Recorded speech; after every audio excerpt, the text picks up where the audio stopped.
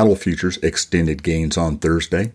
Rural economic conditions improved slightly in April by one measure, but economic growth continues to be slow or negative, according to Ernie Goss. Coming up on your Cattle Current Market Update with Wes Ishmael.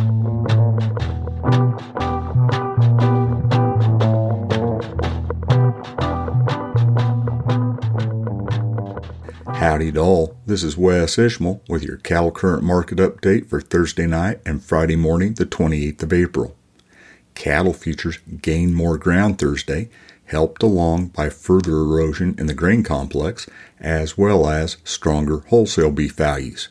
Feeder cattle futures closed an average of $1.38 higher, from 62 cents to $1.92 higher. Live cattle futures closed an average of 33 cents higher, from a nickel to 92 cents higher.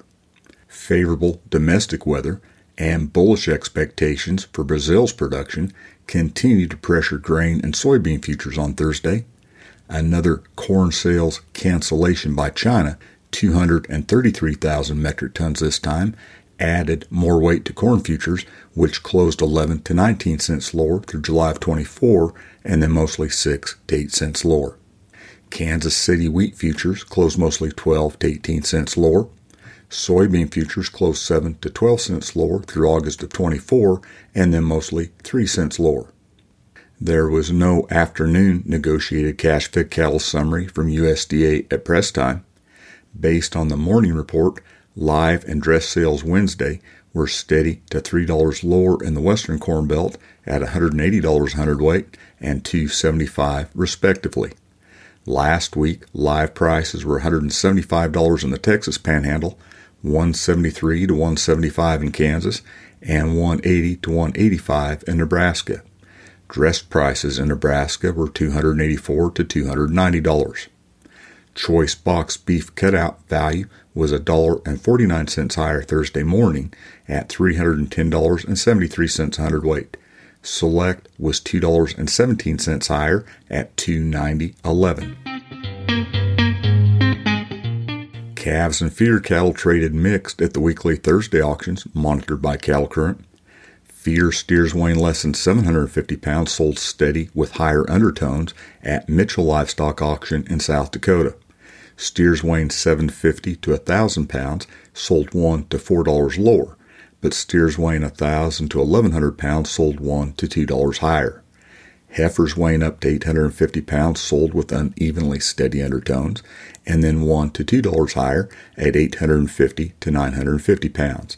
There are 4,218 head on offer. Feeder steers weighing 700 to 950 pounds sold $3 to $6 higher at Winter Livestock in Pratt, Kansas. Steer calves weighing 500 to 700 pounds sold $2 to $3 higher, with $10 higher for thin flesh types. Feeder heifers weighing 700 to 950 pounds sold steady. Heifer calves weighing 500 to 700 pounds sold steady to $3 higher.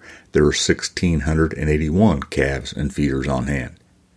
At Clarinda Livestock Auction in Iowa, there are 1,662 head. Steers weighing 500 to 600 pounds sold $6 to $9 higher, and heifers traded fully steady. Finally, at Woodward Livestock Auction in Oklahoma, where rain limited receipts, feeder steers sold steady, and feeder heifers traded steady to $5 higher. Steer calves sold steady, while heifer calves sold $6 to $8 higher.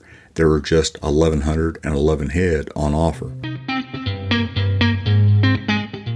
Major U.S. financial indices bounced sharply higher Thursday, led by big-name tech stocks. Macroeconomic news, though, was a mixed bag, with the U.S. economy slowing more than analysts expected in the first quarter, and inflation stronger than expected. Real gross domestic product increased at an annual rate of 1.1% in the first quarter of this year, according to the advance estimate released by the Bureau of Economic Analysis. At the same time, the Personal Consumption Expenditures Price Index increased 4.2%. Excluding food and energy prices, that index increased by 4.9%.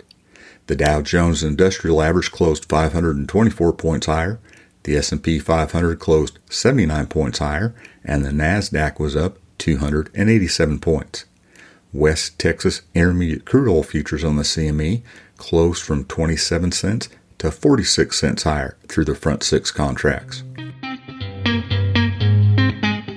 Rural economic conditions improved slightly in April by one measure, but economic growth continues to be slow or negative, according to Ernie Goss, the Jack A. McAllister Chair in Regional Economics at Creighton University's Hyder College of Business. The Rural Main Street Index rose from 45.6 to above growth neutral in April at 50.01. The index ranges between 0 and 100, with a reading of 50 representing growth neutral. It's based on a monthly survey of bank CEOs in rural areas of a 10-state region dependent on agriculture and/or energy. Goss says fewer than 1% of bankers reported improving economic conditions for the month, with 92% indicating no change in economic conditions from February's slow growth. The slowing economy, higher borrowing costs, and labor shortages continue to constrain the Business Confidence Index to a weak 38.0, down from 39.1 in March. Over the past 12 months, Goss says the Regional Confidence Index has fallen to levels indicating a very negative outlook. That's your cattle current market update for Thursday night and Friday morning, the 28th of April. This is Wes Ishmael. Thanks for listening.